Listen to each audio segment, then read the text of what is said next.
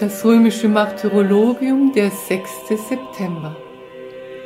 In Palästina der heilige Prophet Zacharias.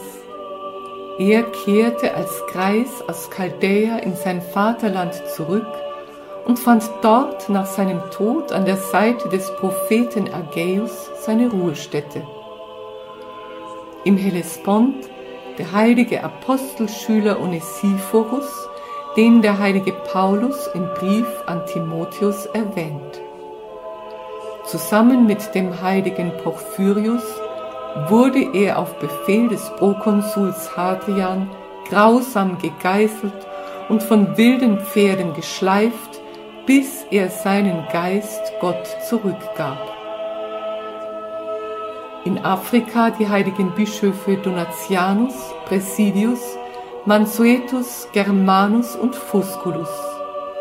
Sie wurden in der vandalischen Verfolgung auf Befehl des arianischen Königs Hunnerich wegen der Verteidigung der katholischen Wahrheit grausam mit Knütteln geschlagen und in die Verbannung geschickt.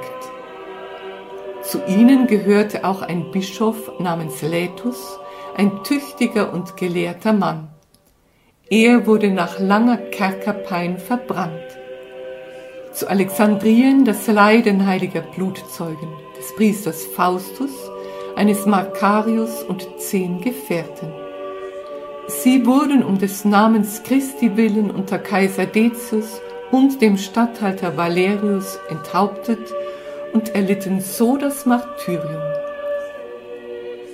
In Kappadokien als heilige Blutzeugen der Diakon Cottidus, Eugenius und ihre Gefährten.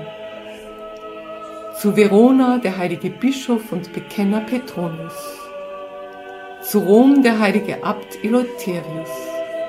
Er war ein treuer Diener Gottes und erweckte, wie der heilige Papst Gregorius berichtete, durch sein Gebet und seine Tränen einen Toten zum Leben.